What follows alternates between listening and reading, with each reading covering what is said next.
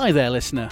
We, the editorial team of a manufacturer, have the great privilege of bringing you interviews from some of the best manufacturers, leaders, industry analysts, young pioneers, innovators, and solution providers. But sadly, we can't possibly fit all of them into our podcast episodes. Fear not, though, because you're listening to Archives, a platform where you can hear these fascinating and thought-provoking interviews in full. In this episode, it's Nick Davis, Industry 4.0 leader at Deloitte, our esteemed Smart Factory Expo sponsors of 2022. This is his interview from a manufacturer studio at Digital Manufacturing Week.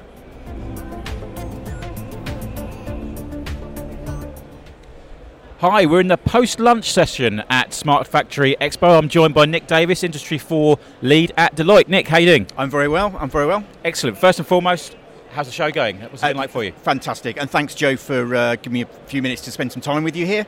I think it's just phenomenal. I mean, I think, having been the headline sponsor for a few years now, incredible event. I think there's even greater buzz this year.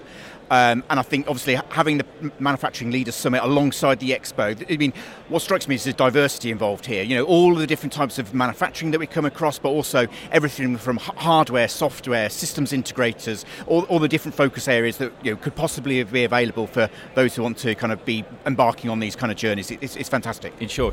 And touching on some of the technology, what's going on at the Deloitte stand this week? What are you guys focusing on? Yeah, so a big part of it is a bit of a launch pad for a number of smart factories that Deloitte has globally in Kyoto, Dusseldorf, and in the US.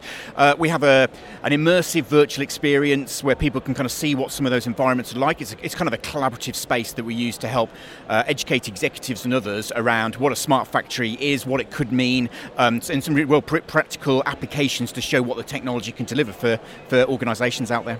Fantastic. So for manufacturers who are embarking on their digital transformation journeys, perhaps haven't started yet, perhaps thinking about it, how can Deloitte help them out? Well, it's the thing about Industry 4, Smart Factory and so on is the sheer diversity of what's involved, right? So we at Deloitte are, we're an independent organisation. We're not a particular focused on a specific technology. And we help organisations to navigate their smart factory journey from all different facets you could imagine, dedicated around HR transformation and the people and cultural aspects of these journeys, the technology itself, choosing the right technologies, how to implement it, and actually helping our clients to implement technology.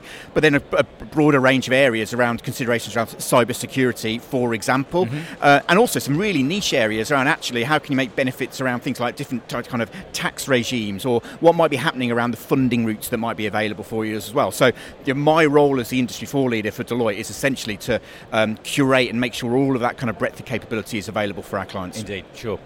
And I think everybody's familiar with the term of the 7 deadly sins, but what perhaps a lot of people don't realise is there are 7 sins of the smart factory, aren't there? There are. So, we wanted to kind of create something that, was a bit memorable and people could kind of hold some thoughts around here at the Expo. And we conceived that around the 7 deadly sins. I'll bring maybe to life a couple of those. Lust. Lusting for that newest beast of technology for the sake of that technology. That's a sin, and we do see, some organisations making that kind of mistake around actually what really should be driving their smart factory journey, and the value and the business challenges that can be addressed, is fundamentally the start point as well.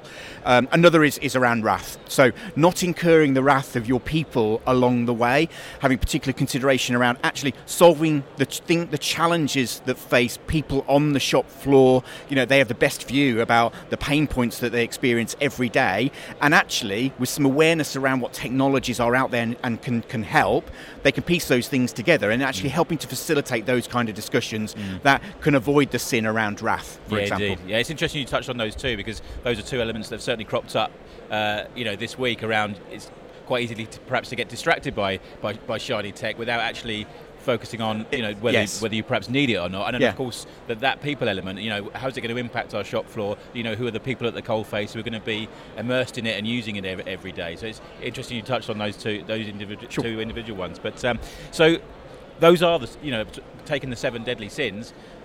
What's sort of the best practice for manufacturers in terms of avoiding them?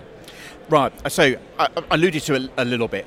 The RAF element is in constructing the teams for a smart factory journey. It's recognise all the different stakeholders involved. Who's really going to use it? Is it going to be a benefit for your quality function, your operations function, R&D, whoever it's going to be? But actually, then bringing them together with the traditional IT function, your OT function, infusing knowledge from external support organisations, the academic kind of institutions out there that are helping, and creating all of that. That is a key thing for establishing the right team that's going to help develop, get these technology solutions and the change that's really needed in those environments as well. So definitely around RAF.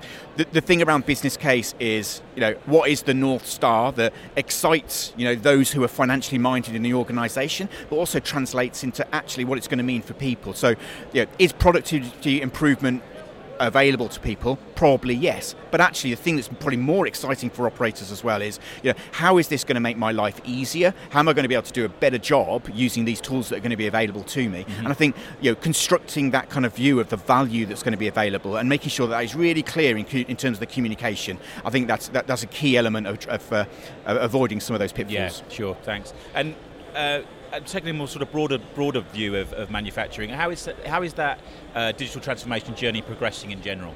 So the thing that has struck me particularly in the Leaders Summit and the roundtables is actually quite a lot of commonality.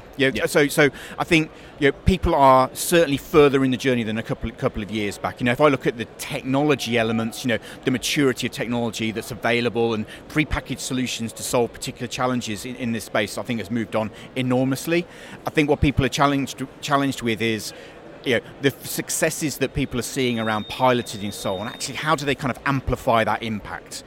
Across a business unit or potentially globally across a network of factories as well. And I think it's that tipping point that I see is kind of something that a lot of manufacturers are now struggling with. Yeah, well, I think a phrase we hear quite often is pilot purgatory. Yes. That stumbling block when it comes to scaling the deployment up and across different divisions or locations or whatever Absolutely. it might be. Yeah. And just finally, sort of around the challenges, whether it be COVID, whether it be supply chain disruption because of the conflict going on in the Ukraine, the battle for skills and talent. So how are those in general holding back that rollout of digital transformation technologies? Yeah, I think it's a great question. I think undoubtedly, funding and priorities are a big challenge. I think at the same time, for those involved in this field, there is opportunity around this, because I think those elements that are impacting manufacturers as a business are exactly those things that those who want to drive digital transformation need to be thinking about and articulating around the value. So even with something like inflation and what that's kind of doing in terms of increasing the cost of labour, cost of materials, the resilience challenges we've seen that have meant that people have held inventory for longer than they might normally have. All of those are business problems that digital can help resolve. Mm-hmm. So this might be a half pint, a half full drink kind of analogy here. But I think there's an element about keeping an eye on what those business challenges are, and we as practitioners in digital manufacturing and smart factory need to be attuned to those and helping our business stakeholders address them. Yeah, fantastic. Nick, that's been absolutely brilliant. Thanks for taking the time to stop by the studio, and of course enjoy the rest of Smart Factory Expo. I will. Thanks, Joe. Thank you very much. Cheers. We hope you enjoyed that, listener.